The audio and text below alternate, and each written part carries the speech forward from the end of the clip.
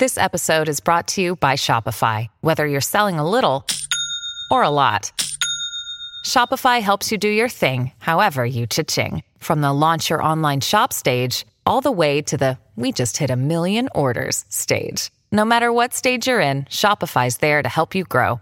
Sign up for a $1 per month trial period at shopify.com/special offer, all lowercase. That's shopify.com/special offer. When you need mealtime inspiration, it's worth shopping Kroger, where you'll find over 30,000 mouth-watering choices that excite your inner foodie. And no matter what tasty choice you make, you'll enjoy our everyday low prices, plus extra ways to save, like digital coupons worth over $600 each week. You can also save up to $1 off per gallon at the pump with fuel points. More savings and more inspiring flavors make shopping Kroger worth it every time. Kroger, fresh for everyone. Fuel restrictions apply.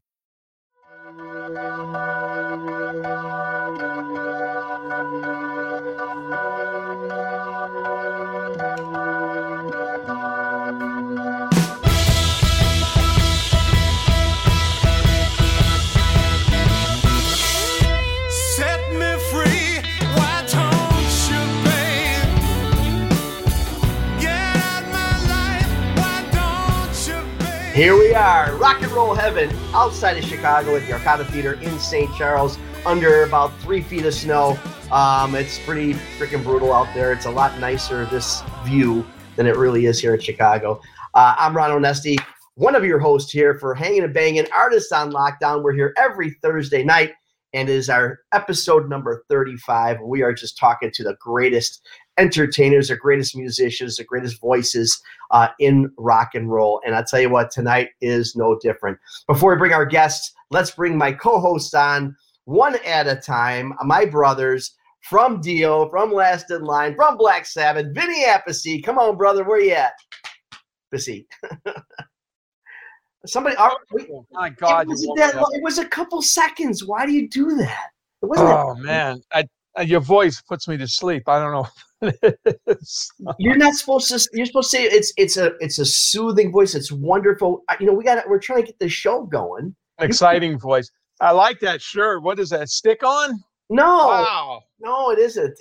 I had that made by this Peruvian T-shirt maker. It cost $400, and he painted it right on. Actually, I'm not even wearing a shirt. This is all painted on my chest. You got 3 feet of snow there? Yeah, man. 30 inches almost. It's crazy. I was sitting outside before, reading, taking a break, and the sun's on my jeans, and it got so hot, I felt like my legs were burning. Come on, man. I had to move the chair into the shade. And that's the thing. Not only the snow, but you walk outside this cold, it slaps you in the face, man. And you're born and raised this stuff, and I don't care. You never get used to it. So I just talked to somebody in Iowa, and they said they're watching the neighbor's house. They went in the neighbor's house, and there's frost coming out of the electrical outlets. Well, look at Texas. Texas, like 10 degrees. They don't know what's going on. I don't know what's happening with this stuff, man. Hey, let's bring our big brother on. What do you say? Yeah. Carmine Appice, little fuzz. Hey, there he is. what's up? Give me. And now talk about the weather.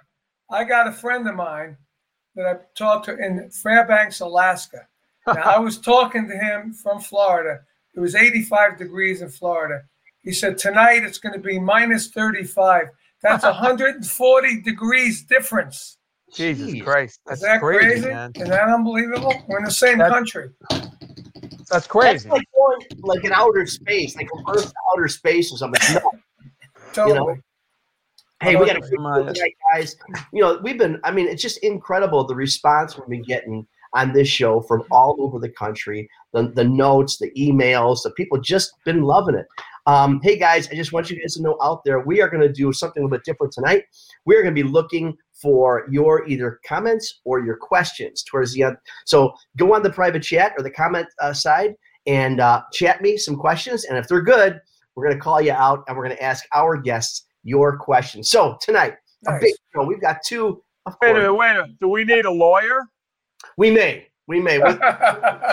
As soon as they told me you were a part of this, Vinny, I lawyered up right away. And Carmine's been married 5 times. Yeah, he might need a lawyer too. Yeah. It's you're the only one that gets like you go through drive-throughs when you get married, right? Just that's me again. I do. Put on my account. I do. All right, let's bring our first guest to the microphone. This guy, an original founding member of the Wings. Actually, we're going to find out a little bit about it because he's actually before. He's pre-Wings with Paul McCartney. Yeah. Yes, he is. Let's bring Denny on. Denny Sewell. Hey, buddy. Hey, everybody. Hey. This guy. Danny and I did a rock camp together. Vinny, you did a rock camp it. with everybody. I know. No, I know. Not with Jeff. I don't think Jeff was on it, but Danny, we did. He had some great stories. Great stories. Well, you know what they say: more than 3 drummers in the same room's a felony. So we're in trouble, dude. It's a felony waiting to happen. That's for sure. Well, Nice to be here. Good to see everybody. How you been doing, man? You been doing some things, some sessions? Oh yeah. Not a lot of sessions. No, I want to be smart. I want to live. You know, I had the first shot. I'm getting the second shot in a couple of days, so I'm happy about that. But I get mine Monday. Second shot Monday. Yeah. Oh, we're supposed to get it on the 22nd. That's Monday. Yeah, Monday. That's me. You too? Yeah. Oh yeah, same day. At Dodger Stadium. Oh no, I just go to Dodger Stadium, Delray Beach Civic Center, where you wait online for an hour. It was funny because last time I went on, I had my hair done like this, right, crazy wild. And I'm standing on the line with all these, people that are 10 years older than me, and I had this one woman come up. Oh, I love your hair. Who does your hair? I thought it was so funny. I'm standing on this line with all the seniors, It's really hilarious. I love it though. This is new this week, right? The purple. Yeah. Well, that actually it's been growing. All that purple is actually white. So eventually, I want to be like Danny, and I'm gonna put little streaks of purple and then black when it's all white. Well, I heard Danny's hair was black, then he got the shot, and now it's white. That's right. You got it, Vinny. Right? And I've dyed mine flesh tone. I don't know if you can see that. I put the gray in for character, Flesh tone, yeah. Thanks for joining us, Denny. We got a lot to talk about, some great stories. I can't wait to get to them, what you're doing now, and some other things, some other surprises.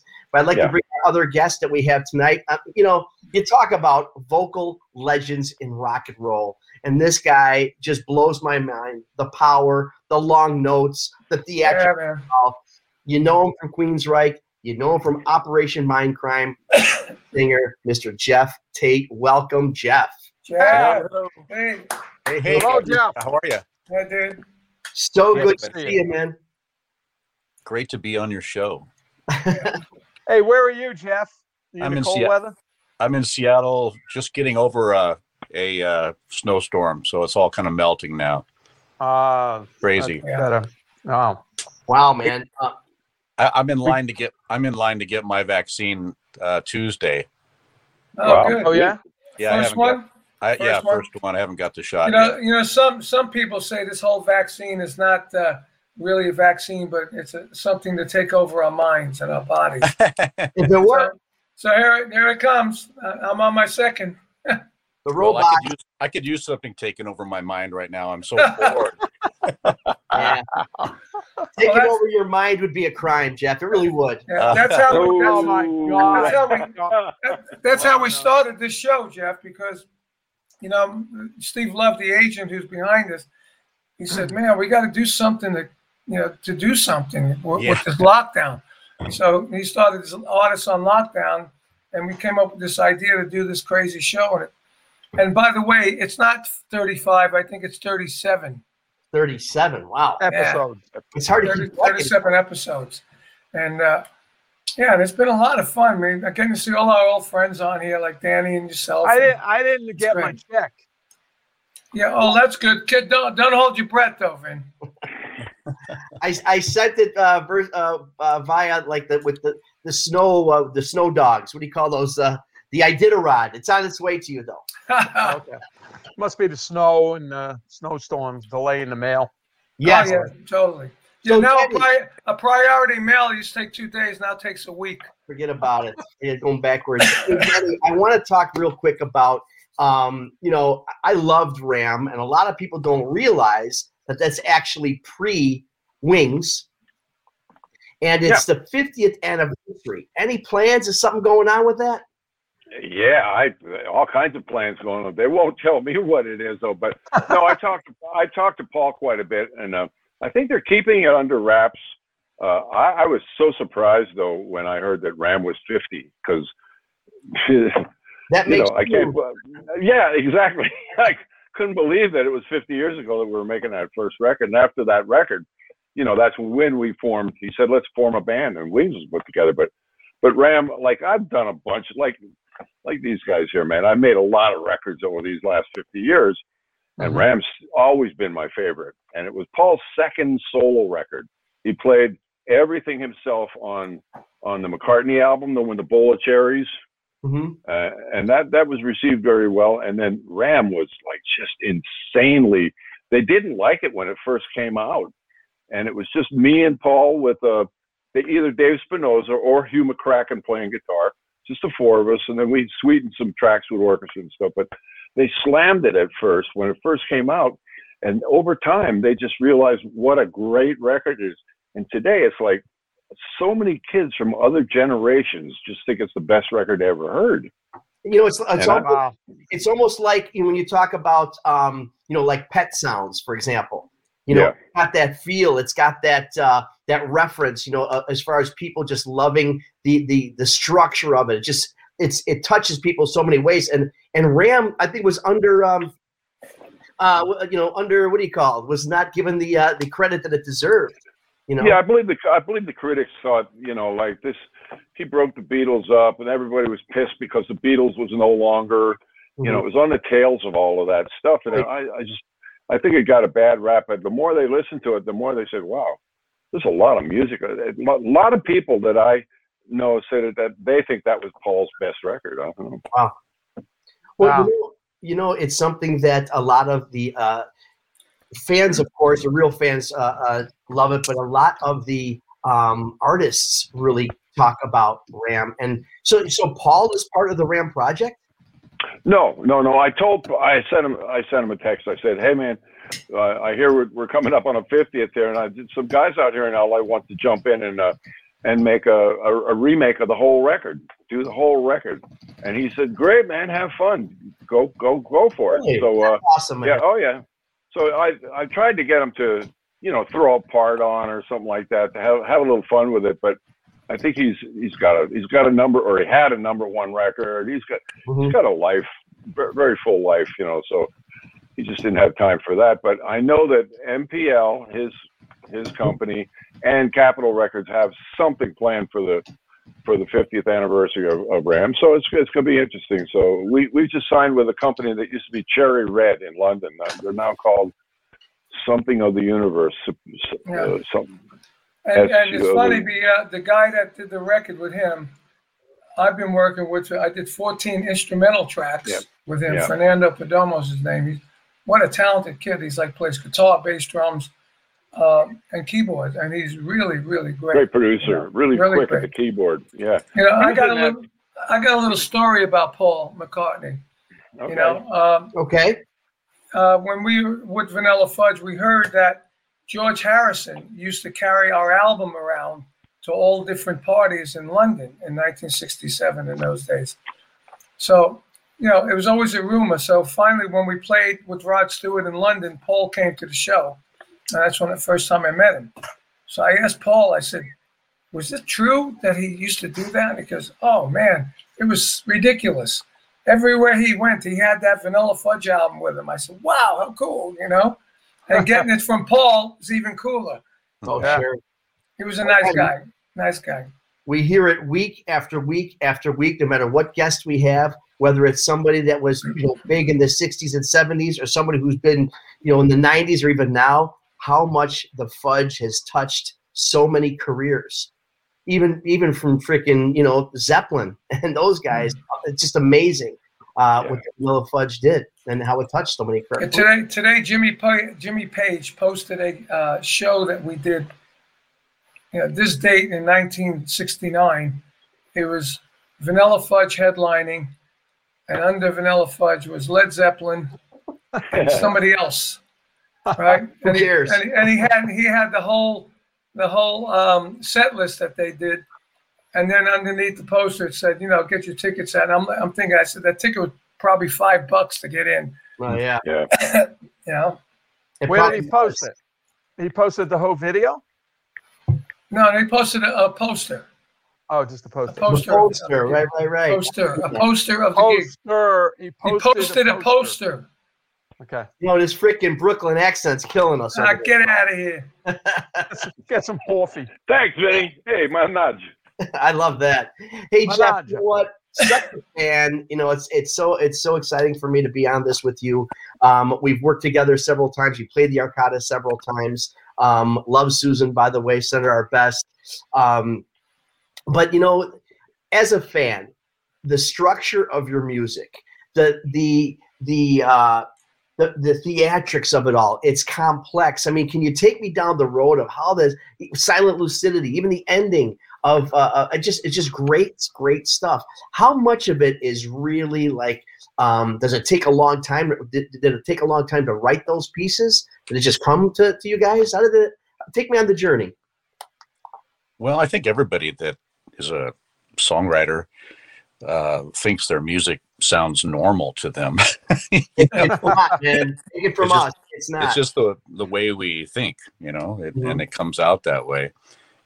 It's really a reflection about, I think, what your interests are and what your influences are. Help shape, your musicality, and it's pretty simple, really. But I know people tell me all the time, "Oh, it's so complex," and I don't think it sounds complex at all.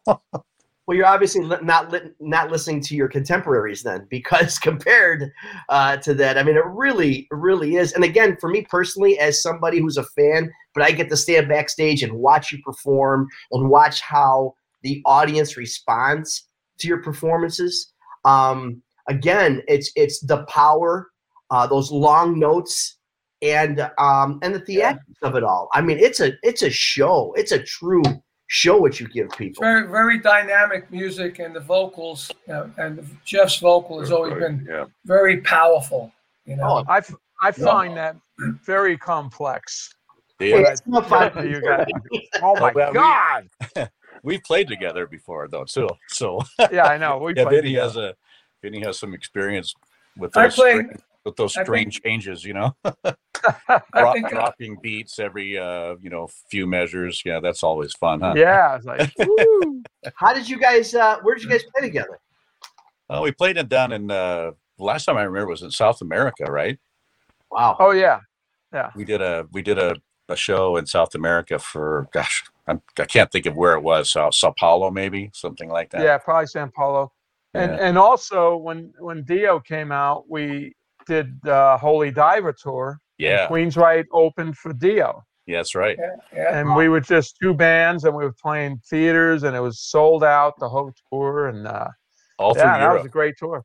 Yeah, that was a really great tour. That was the first time that Queensryche had been to Europe, and Ronnie was, very kind to share his audience with us and give us that opening act slot. It was a great exposure, and I have to say, everybody in the band was really cool to us. Yeah, Ronnie really liked you guys. He loved you guys. Even Vinny was cool too.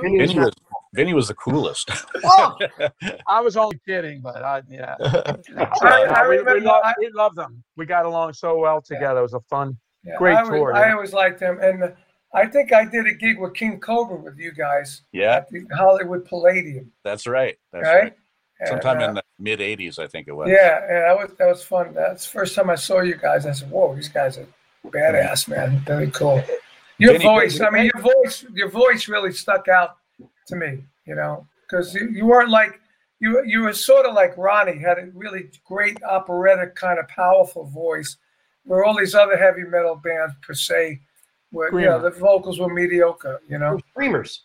Yeah, you guys, but you had a great voice, and your harmonies were great. And I'm a harmony guy from way back, and I just love great voices. Because you got the doo-wop influence, Carm. That's right. Hey, Jeff, do you remember a gig we did together for bass player for Y&T? He was sick with cancer. Phil Benefit. And I went on with, I don't know who I played with, but I went on. And then Jeff comes on. I won't name the drummer, but he started playing, but he was on, instead of being on 1 and 3, he was on 2 and 4, one of those backwards. And I'm on the side of the stage, go, oh my God. And Jeff's trying to sing.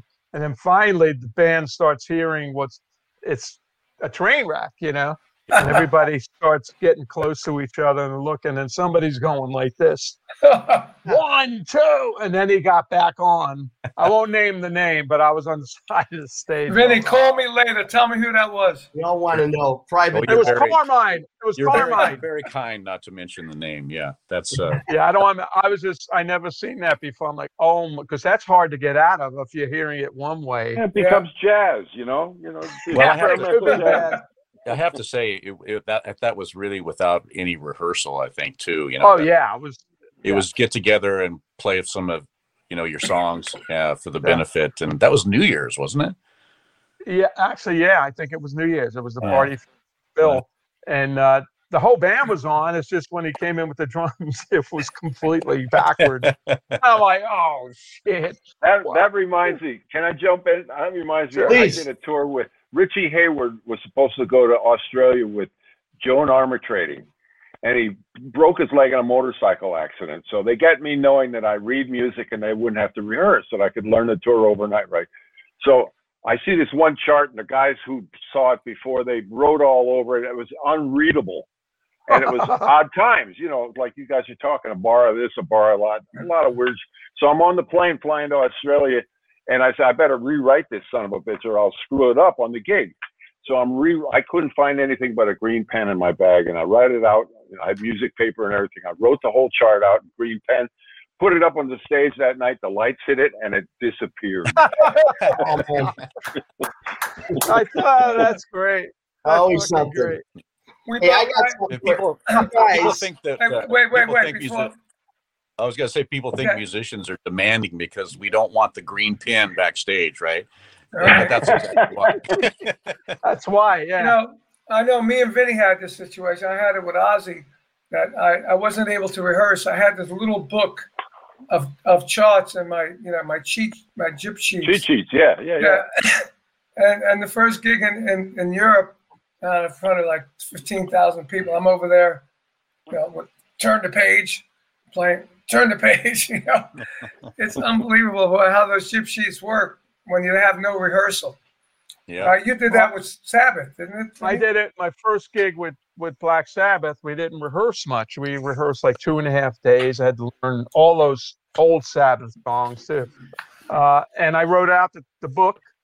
So the first gig was Aloha Stadium in Hawaii, and had the book on the floor. Everything was going good. Halfway through, it starts raining, and the book got wet and started to puff up, and the ink ran. I just couldn't. Oh no! Oh my God! So we just winged it. Winged it. Careful now. We winged it. All right, now you got me going here. I got to tell you about a band I was in 1970 or 69. Please. With Don Preston from the Mothers of Invention. Oh. Mm-hmm. The keyboard player, Tony Levin, brand new in town. Yeah, man. Joe Beck and me. And we didn't rehearse at all.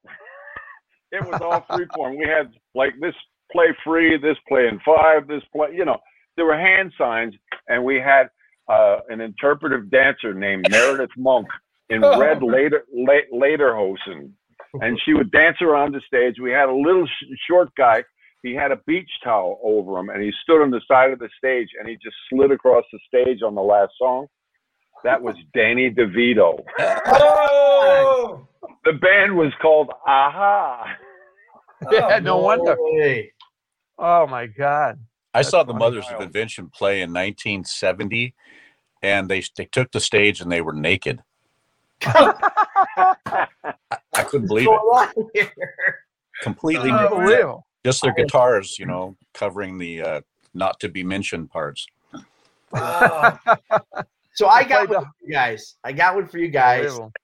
So Jet, Band on the Run, Venus and Mars, Live and Let Die, Listen What the Man Said. I mean, so many hits by the Wings.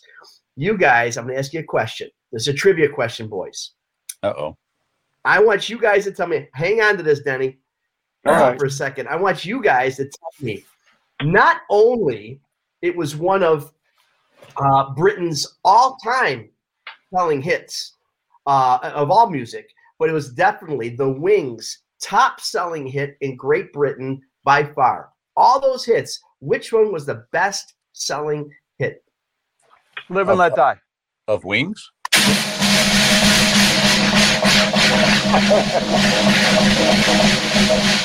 Live and Let Die.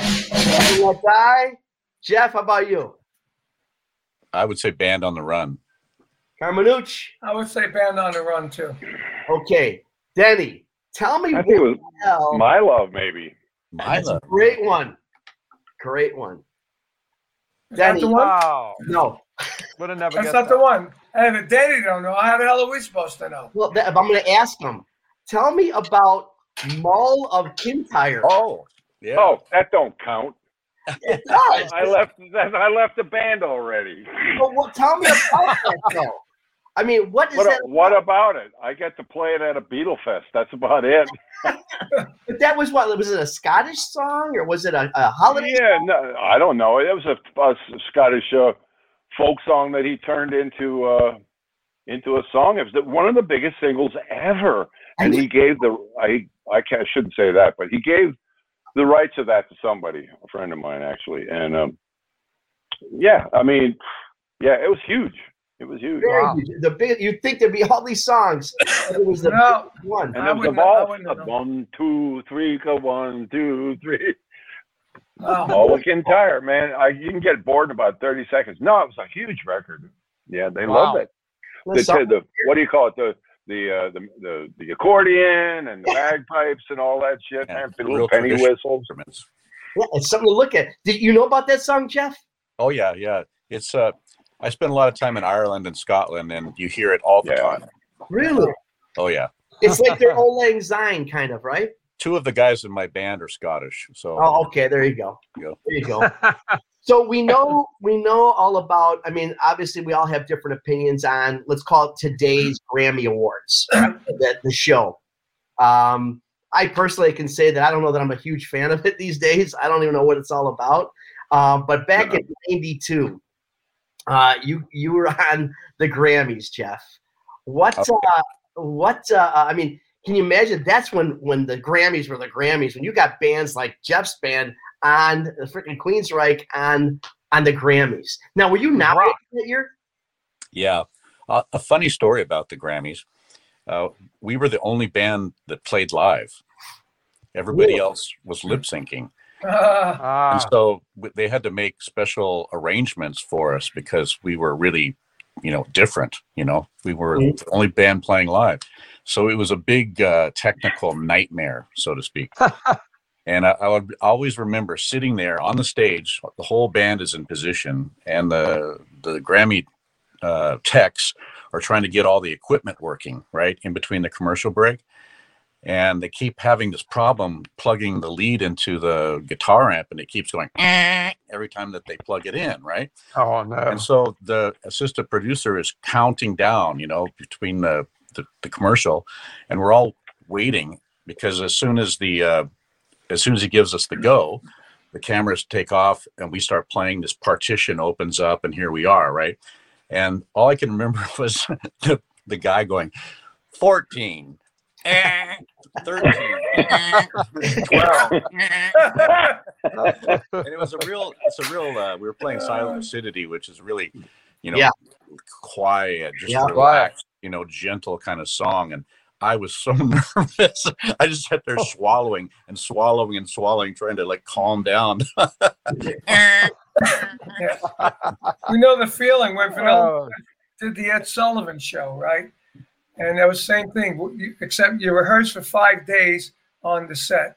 You ever do the Ed Sullivan Show, Denny? No, that was a little bit before my time. No, but I was asking Denny too. But anyway, so we're getting ready to do the show, and we're coming up down from the elevator, and there was a black guy was and those are the days when they had operators to operate the elevator. So I said to the guy, "Hey man, how many people watch this show?" He goes, "Oh, about 50 million." And my stomach just went like, you know. Oh yeah.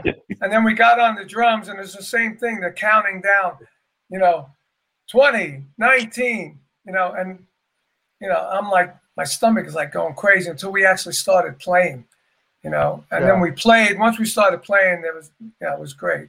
Yeah. Everything went well, and we even had our roadie, who's our sound guy, in the sound booth. He couldn't touch the board because of the union, but he could tell the guys. He could tell the guys, drums, vocal up, bass drum up. And we had a great mix, and it was amazing. But damn, same kind of thing. As they're counting down, you're getting so nervous. 50 million people are going to be watching this thing. Right. I played a show with 51 million people. So 50 million plus one person. Is that what you're saying? Just a one. 50 million and one. That's right. Jeff, Danny, every week this competition between these brothers drives me freaking nuts. I love it. Works for me. I play a bigger one. Wait, how was that drum roll, huh? That drum roll was noisy. Needs a little work. But, it was very top-endy. Do you guys remember the 1968 peace moratorium? Right. Wow. In Washington, D.C., the cast of Hair, John Prine, all kinds of artists and stuff, they flew a band of ringers down from New York session people, and I was in the band. We played for that thing. And that's the biggest crowd I ever played to on the Washington Mall. We did Give Peace a Chance, and 500,000 people went back and forth on my backbeat. That was a memorable moment. Yeah. Oh, yeah. That's unreal. We had one of those with Cactus at the Isle of Wight, 1970. 600,000 people. Yeah. And Rusty Dance and one. No, that's me. and our singer Rusty used to tell the audience, "Come on, get up and boogie," and he's playing harmonica, and the whole thing got up, and it was like a gigantic wave. Yeah, it's beautiful. It's just unbelievable. Hey guys, we'll be right back after a few messages from our sponsors. Welcome back to our Hangin' and Bangin' podcast. I'm Ron Onesti here with Vinny Appice and, of course, the legendary Carmine Appice. That rush, I mean, for us fans, that rush that you guys, Jeff and Denny, all you guys, you with Sabbath and Ronnie, Vinny, those performances where you just have just massive amount of people. I mean, is it like at a certain point where you just like, it's just like a one solid piece of person? Yeah. You can't see beyond a certain, I don't know how many feet it is, the first 10,000 people, you can't see beyond that. It just becomes a blur, But is it a rush that do you truly feel a rush with that? Yeah. Sure. Well, yeah, when you see a rush, when people are getting up in a wave, gigantic wave. Yeah. We had that again in Atlanta Pop Festival, 250,000 people. When you say get up and boogie and everybody gets up and it's like a gigantic wave. It's unbelievable to see, That's why I went to jazz. I don't like crowds. Let's try it here in the new age of music. Everybody watching, get up and boogie. Wave. Do the wave. What about you, Jeff? What was your biggest crowd experience? I think it was 91 Rock in Rio. 91 people? Wow. 91 people. 91 people. It was 251,000. Yeah. And one. Yeah, it was. I think Vinny was there. Yeah, I was there. I was the one. Huge. It was a really strange experience that I've never duplicated. Wow. Because of the stage size. It was the biggest stage I'd ever seen. It was enormous. From the front of the drum kit to the downstage edge was 75, 80 feet, I would say. And then once you got to the downstage edge, the 100 yards out was all cameras and press people. And then the crowd started after that. So a football field away was where the crowd was. You couldn't even see them. You're standing on stage. You could feel them and you could hear them. Oh yeah, they were very loud and very responsive. But pretty much you had to kind of play for the cameras because you couldn't see anybody. Mm-hmm. It was very weird and very strange, and I liked it quite a bit. But I also I love small clubs, and I love the intimacy of the small room, and that's a whole different vibe. Yeah, Mm-hmm. yeah. How about? Go ahead. You know why they call it downstage and upstage? No. I used to know that. Now I can't remember. The Apollo Theater in Scotland, right? Because I used to have a kit that went all the way around me, and I would spin around. Yeah, the Glasgow. But I had trouble. You mean trouble spinning Playhouse? around. The Apollo Theater, I think it was called. It's called Yeah, the the one with that, Apollo. the one with that high stage.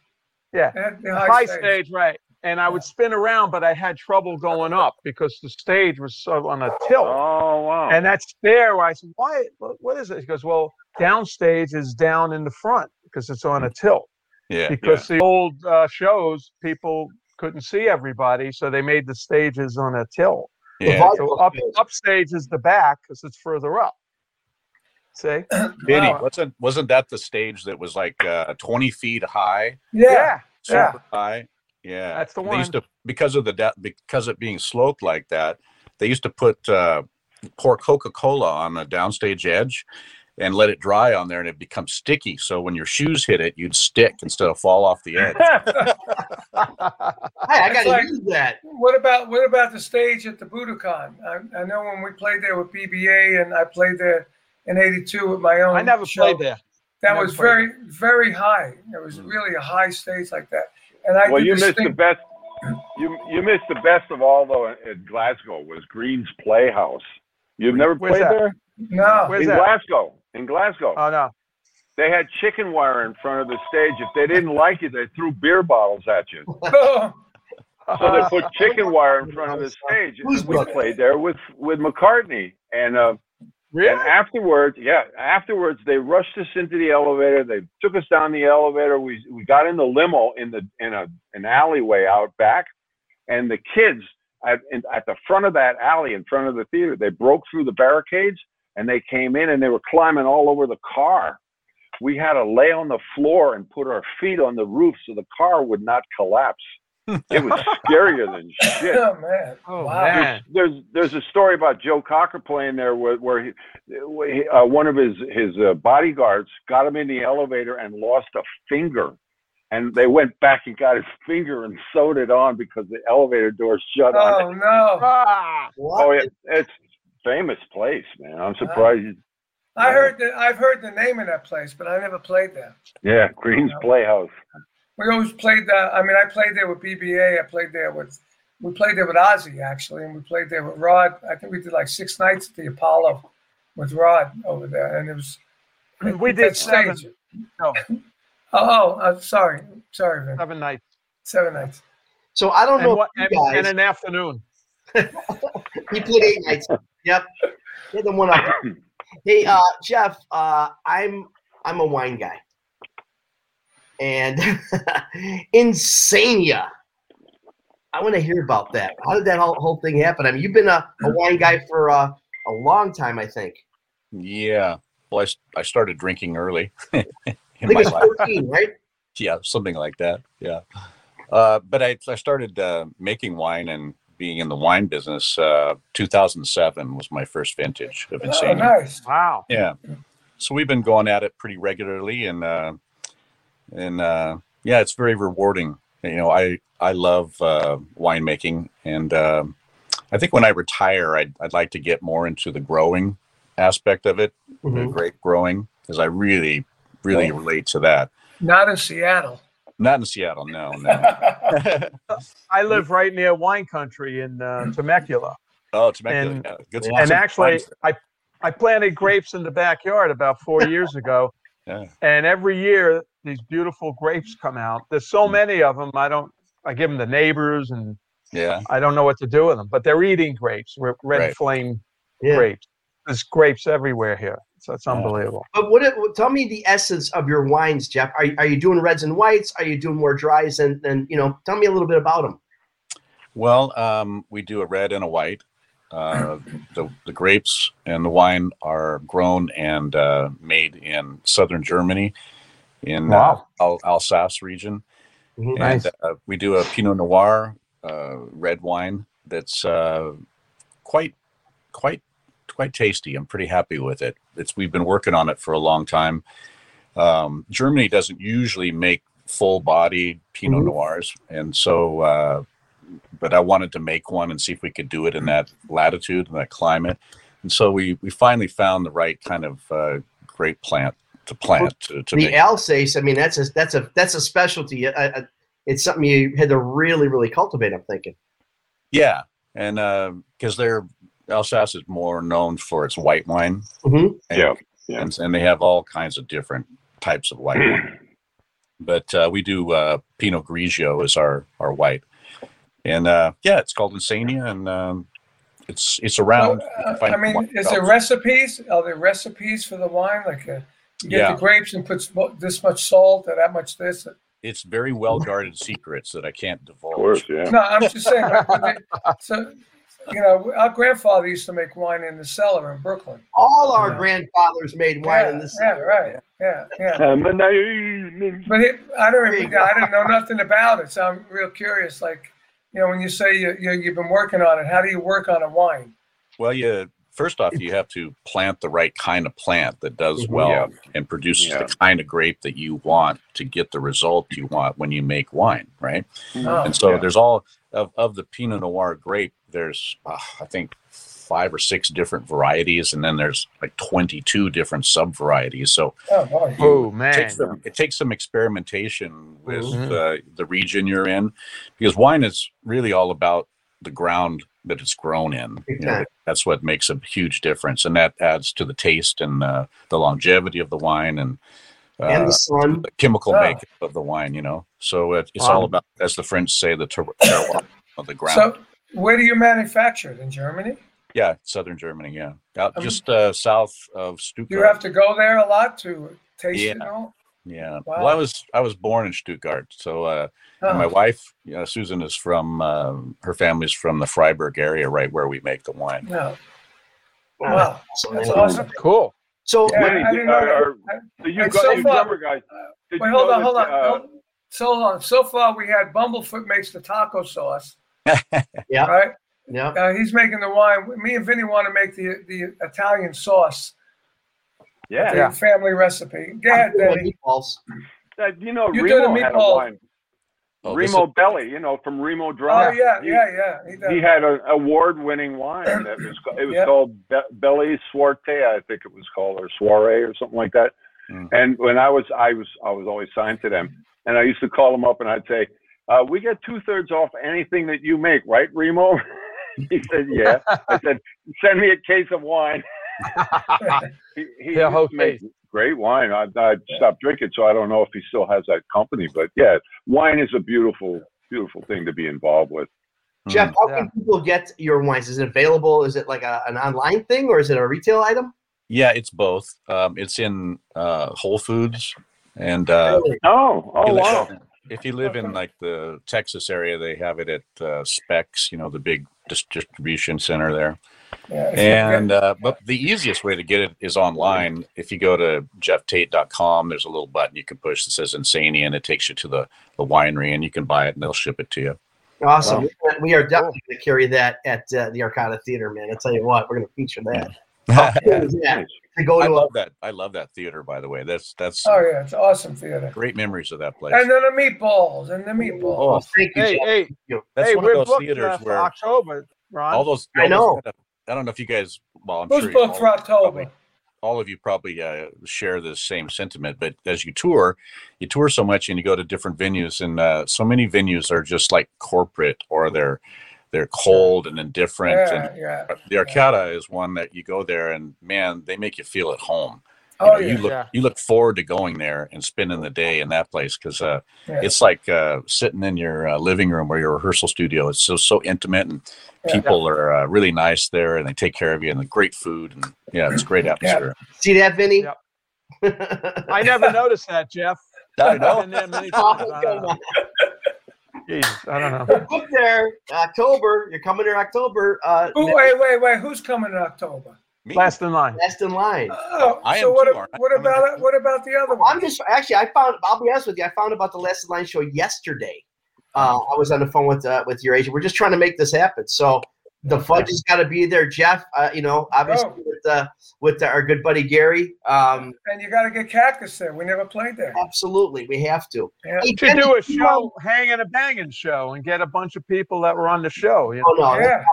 that's got to happen. That's got to happen. Yeah, And we won't rehearse. We just go up and do. We wing it. We wing it, Danny. There he goes again.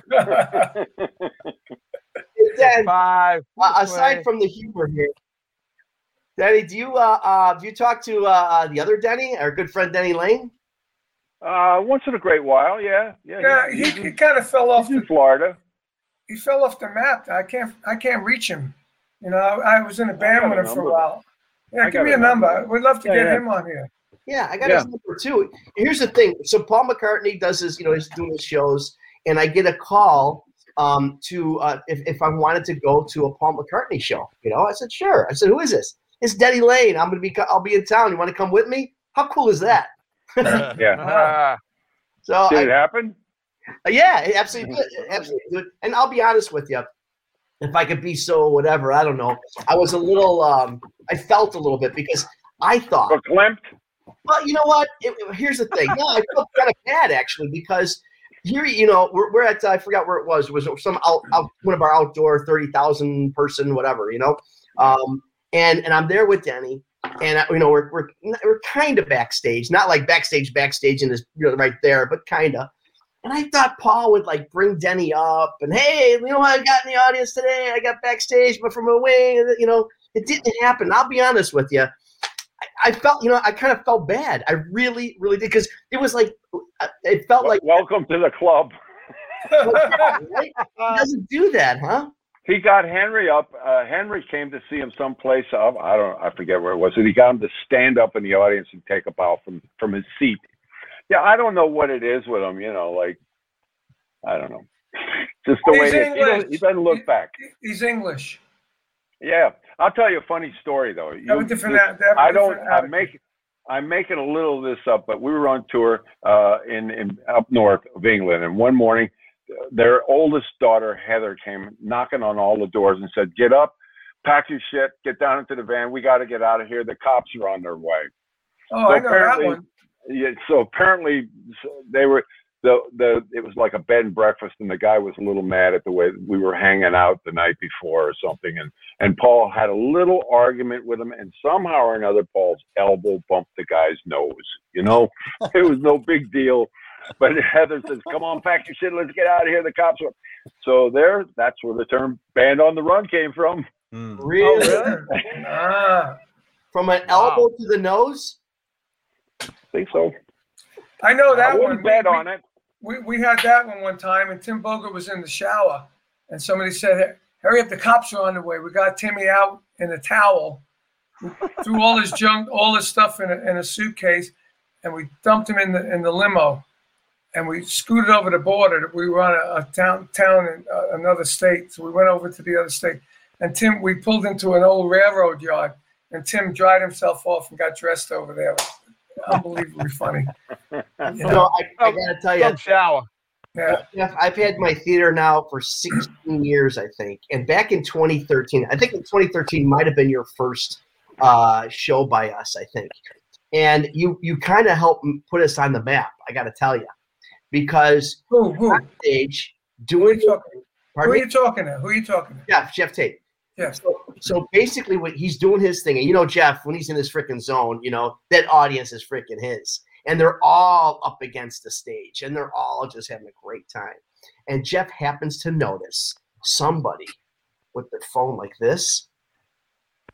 So he freaking goes up to him. He's like, grabs the phone from the guy and does all the way to the end of the freaking audience. And then the next day, it's everywhere.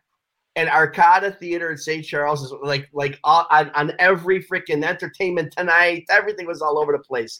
And I asked Jeff to mention this because, we're not a TMZ kind of show, but I tell you what, it helped put us on the, I ain't kidding, it helped put us on the national map. Everyone's like, the amount of press that we got was crazy. Just because you flicked this phone, I don't know if you were messing with them or you were pissed that they were videotaping or something, but you literally turned around over your shoulder and it took his phone all the way to the back of the theater. Well, you're welcome. I know. Thank you very much. Hey guys, it's weird how that happened. We were performing the Operation Mindcrime album, and I tend to get a little into it. And the guy was shouting at me, take my phone, take a picture of me. And so I just grabbed his phone and walked towards the drum kit and then tossed it over my shoulder, and he missed it. And I guess I threw it too hard or something, but it went shattered all over the ground. Right.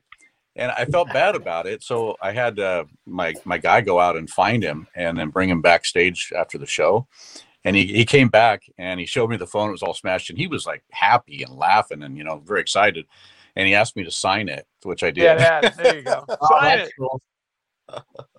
That happened. I remember, nothing to do with the phone. I remember with Rod Stewart, I used to throw drumsticks out like that. And they used to go like this, Yeah.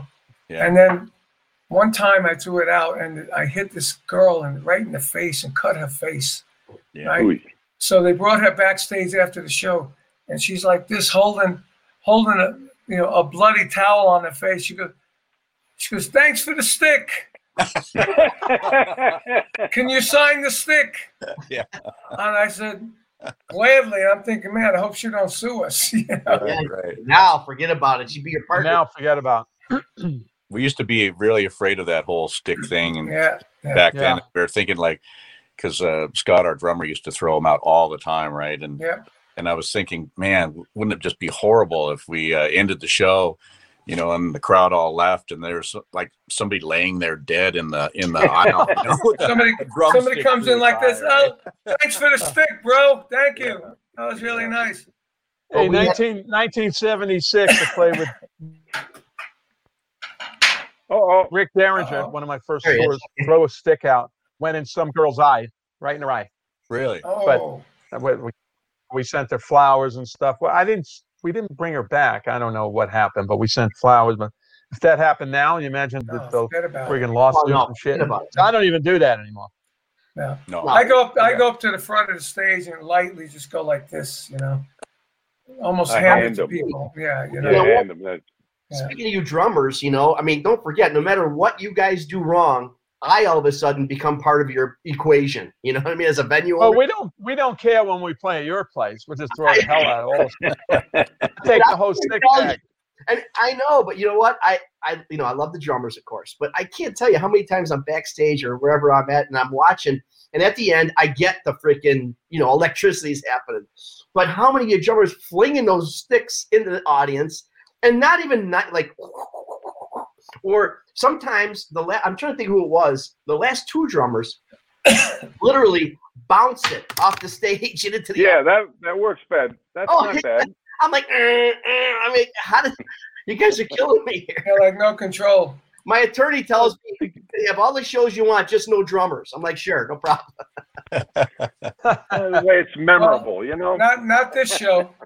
Definitely not this show. Especially the way Vinny hits. My God, I've never seen a drummer hit harder than frickin' Vinny. That's right. It's because I'm pissed off, Ron. I'm Italian. Look at the state of this stick. I'll get to it. That's broken in. That's called a broken in stick. Look at that. Look at that stick. It's like corn on the cob. So, Jeff, what are you working on now? Are you working on anything new or just waiting to get out and do your thing? Well, I completed an album a few months ago that's getting ready to come out in April. It's called Relentless. It's a album I made with a group of Italian musicians. There you go.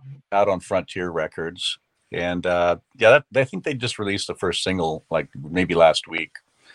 And yeah, just doing that and getting ready to. Well, I just did a show in the Seattle area. The very first show back from lockdown at 25% capacity. It was a very small show, but it was great to play finally again, and the audience really was had it a great time. Full Mindcrime? Was it a full show? It was an acoustic show, actually. Yeah, with I had two acoustic guitar players and a cajon player and a stand-up bass player. Wow. And we did a show of acoustic songs of mine. And it was great. It was really, really fun show to do. But we have dates starting in May in Scotland, actually, and Ireland. So hopefully those will play out. That's what we're. Wow. Yeah. As much as obviously your show, your music rocks. I mean, it's awesome, of course. But I tell you what, I could really see your music being so freaking cool acoustic. Some rock stuff doesn't translate well. Kip Winger does a great job doing a solo acoustic, but some they try and it doesn't work out. But man, oh man, would you consider taking that on the road as well? Oh, I did. I've done that. Yeah, in 2016 and 17, I did a all acoustic show. It was really fun because I had, of course, acoustic guitars and a stand-up bass, and I had a violin player and a cello player. I'm saying, man. Oh, nice. And that worked out really well. So you could do Lucidity. Yeah, it was great playing Lucidity. Yeah. And actually, quite a few songs, lend themselves to violin solos. It's great. Oh, and no worries about sticks going out to the audience on that. Yeah, right. That's true. Yeah. It's hit with a string, like or something. But when we played at 25% capacity, we do 25% of the set list. The thing you got to worry about. Thank you. Good night. 4 songs. We're here all week. These are the thing you we'll be here tomorrow night too for the next 4 songs. Jeff, real quick, the thing you got to worry about when you're playing acoustic, for me, it's like I have a cajon player, playing the hand drum, and it's kind of a brutal instrument on your hands, Oh man, pounding that thing like that. And I play 7 days a week. I don't like to take days off. And so my cajon player is just like a bloody mess, after like the first week. Oh my God. Yeah. He had to start wrapping his hands up in tape, and that eventually was using like boxing gloves, to protect his hands. That is brutal. Let me ask you real quick. You said the musicians were all Italian. Is there a reason? How did that happen? They asked me. If I'd be interested in, working on the album, and I listened to what they had started working on, and it sounded interesting to me. And so, we began. This was my second time doing an album with them. Nice. Yeah. Oh, well, Frontiers is an Italian label. Yeah, they're Italian, right? Yeah. Yep. So, I got to sing a song in Italian, which was really fun. Really? Yeah. All right, we're waiting. We're here. I don't speak Italian, but I had to learn how to sing it in Italian, which is challenging. Wow. Is it on the album? Did you go like this? Would you go like that when you sang? Every time. Because that gives it weight, it gives it meaning. This is a word in Italian. I can't say it right now, but it's a word. Denny, how about you? What you got going on, brother? Well, we're excited about this new record. By the way, the Ram remake of the Ram album is called Ram On. Oh, of course. Not Ramon, Ram On. And we're really excited. It's coming out probably May 15th, I believe it is. We just signed the record deal the other day. We're excited about it. We even had some guests, some celebrities jump on and like Davy Johnstone put a guitar solo on Smile Away. Oh my God, it's iconic. Where is Davey? Boy, I haven't heard from him in ages. He's here. He lives right down the street. Out here in my end of the valley. And Joey Santiago from the Pixies put a part on. We had Dave Spinoza, the original guy, played on the original Just Another Day. It's been so much fun doing it. So that's coming out in May 15th. So keep an eye out for it. Yeah, I just saw Fernando is on watching the show. So Fernando's he really is. I don't want to blow up. He's a talent. He's a very talented guy and a great producer. We co-produced the album, and he's really good at what he does. And he was the one that found everybody wanted to be a part of it. The hardest part was saying, we don't have any more room to bring more people, and there's 90 people on it. Yeah. Wow. So is he doing something for you, Carmine? Aren't you working with him as well? I'm working with Fernando. Yeah, there he is. Yep. He's great. We started, Tom Dowd's family called me and said there's a guy that Tom Dowd was working with before he passed away, and that he wanted to work with me. And Vinny had built my studio for me as far as the computer and everything. So when I got a hold of him, I said, oh, this would be a great experience for me to learn how to work my studio. So we started sending things back and forth on the internet. And then I realized this guy is really badass, man. You know, right now we have 14 songs. They're instrumentals, but they're really good. They're great hooks and all that, you know. Oh, he said his head is swelling there. Yeah, and but it's really good stuff. And then he found this guy that mixed the Ram album. He mixes it here in Florida, and he did all our mixing too. And it's really great sounding stuff. So we have a record deal also with Cleopatra. It looks like that's going to come out, and we're going to call it Energy Overload because it's just full of energy. And I'm playing a lot faster than Vinny ever played. Oh wait! Oh come on, impossible. No, it's really a great fun album, and a lot of playing. We got Derek Serenian on playing keyboards with us on 2 tracks, and that was really cool. Him and Fernando taking forwards. It's really pretty awesome. Well, let me tell you something. This has been incredible. I mean, Geoff Tate, Denny Seiwell, thank you so much for joining us. Yeah. Everybody out there, make sure you like us. Make sure you share this. Tell everybody about Artists on Lockdown, Hanging and Banging. Everything. You forgot something. You forgot the questions. All right, I'll do it. Well, I did it earlier. We got so behind here. I know. We have no time limit. I'll do the question. See what happens with pills. Yeah, all right, I'll do it. Yeah, okay, so Denny, someone wants to know. Ironically, her name is Linda. Wants to know what the situation was like with Linda. We know that she really didn't have a whole lot of, if any, musical experience before all this. And then Paul just wanted to be with her so much romantically. He said, I want you on stage. Is that the whole genesis of the Linda? Yeah, she didn't want to be there, but Paul wanted her there. He needed her there because he just left his mates, the band, the Beatles. He had to break it up before Alan Klein would have taken everything that they've earned. You know, he had to stick to his guns. He made the right decision. He needed Linda with him, and he showed her how to play the parts that she'd have to play. She'd scared the life out of her. She got the dirty end of the stick. I must say, Linda was a very special lady. She had problems, you know, like everybody does, but she was a very special lady, and it's just a shame that it worked out the way it did, you know. Yep. And then we lost her really early too. But we dedicated this record to Paul and Linda because she was a very big part of it. She had a beautiful rock and roll background, and I'm so glad that she was in the band, even though she was limited. Mm-hmm. That's awesome. Now, Geoff, a question from Al wants to know: you're at vocals and not including present company excluded because that's just too freaking easy. Who is and you're a 5-piece and you're the vocalist. Who's your all-star team? Oh, the band? Yeah. You know, your band members are excluded and President Company is excluded. Oh, okay. Gee, that's you can't pick Ron. I accept. You know, I played an acoustic show a couple years ago, just me and Bumblefoot. And he is awesome. Incredible. I love his guitar playing, and as a person, he's he's just a gentleman, you know. And he's one of our regulars on this show. Yeah, he's awesome. Yeah, I really, really enjoyed playing with him. So I'd pick him on guitar. Did he play the double neck? Oh yeah.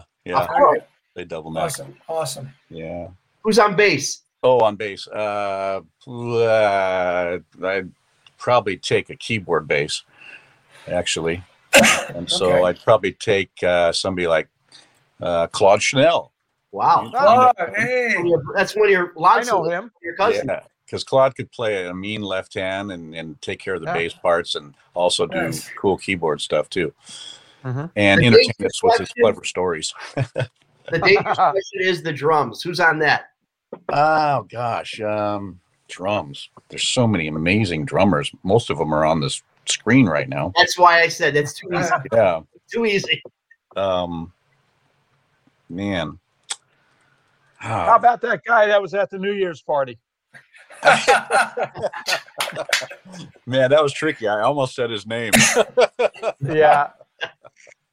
Yeah. Oh gosh. Okay, drummer. Probably. What's that kid that plays for Dream Theater? What's his name? Oh, Mike Portnoy. Mike Portnoy. No, the other guy. No.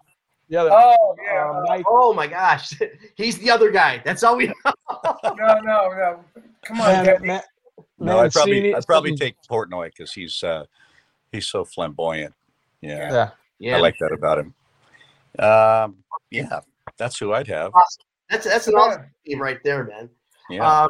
Well, we're gonna do this question answer thing every week, so make sure all of you guys, Kevin's out there, M, Henry, and Big Al, Betty Ann, of course, Pauline, all you people that are just supporting us every week. So many people sending us comments. Thank you for supporting us.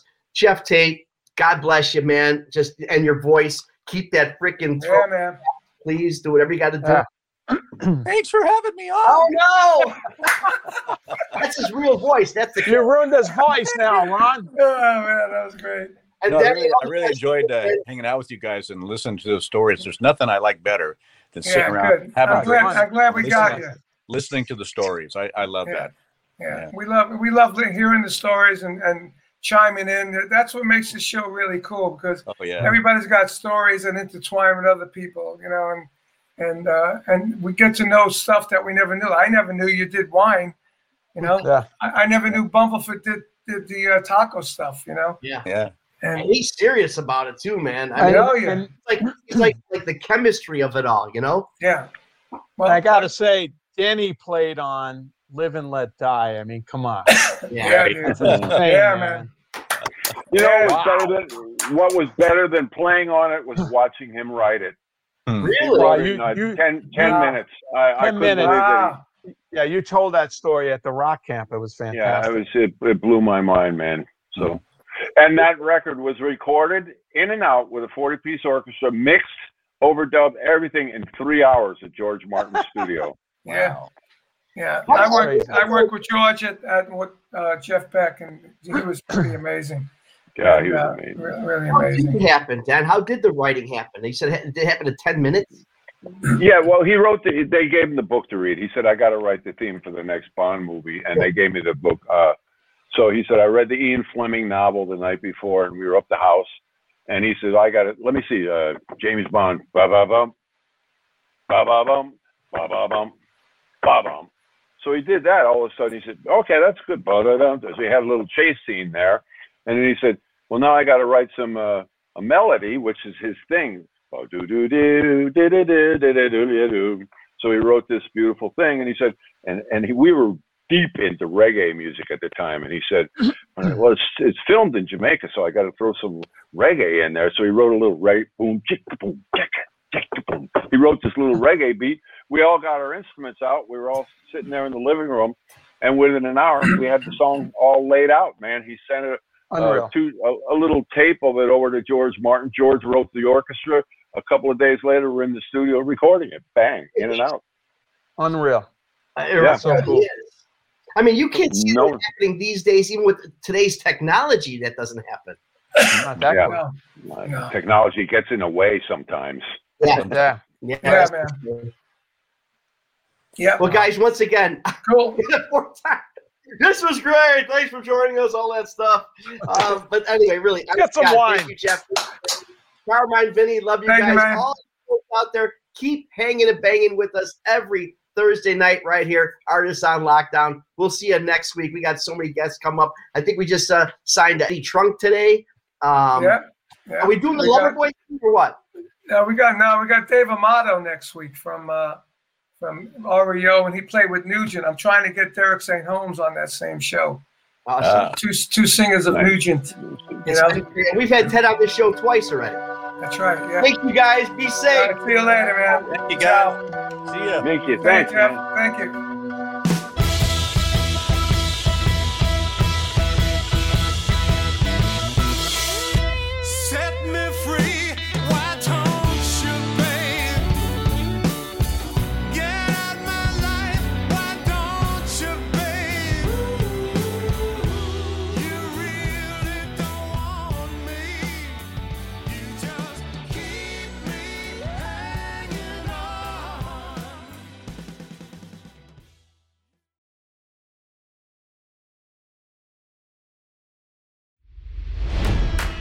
It's NFL draft season, and that means it's time to start thinking about fantasy football. FantasyPoints.com features industry-leading experts and prognosticators using proprietary hand-charted data to help you score more fantasy points. FantasyPoints.com is the place to go for whatever kind of fantasy football you play. Whether you play fantasy football, daily fantasy sports, or do a little bit of everything, Fantasy Points has the meticulously researched content to guide you to victory. And why wait for the fall? Fantasy Points also covers the new spring football league, the UFL. Join the guru, John Hansen, Scott Barrett, Joe Dolan, and other massive names in the fantasy football universe with an exclusive offer. Use code Pantheon for 15% off any Fantasy Points package, including the all-in package, with access to every article, tool, and data nugget that Fantasy Points has to offer.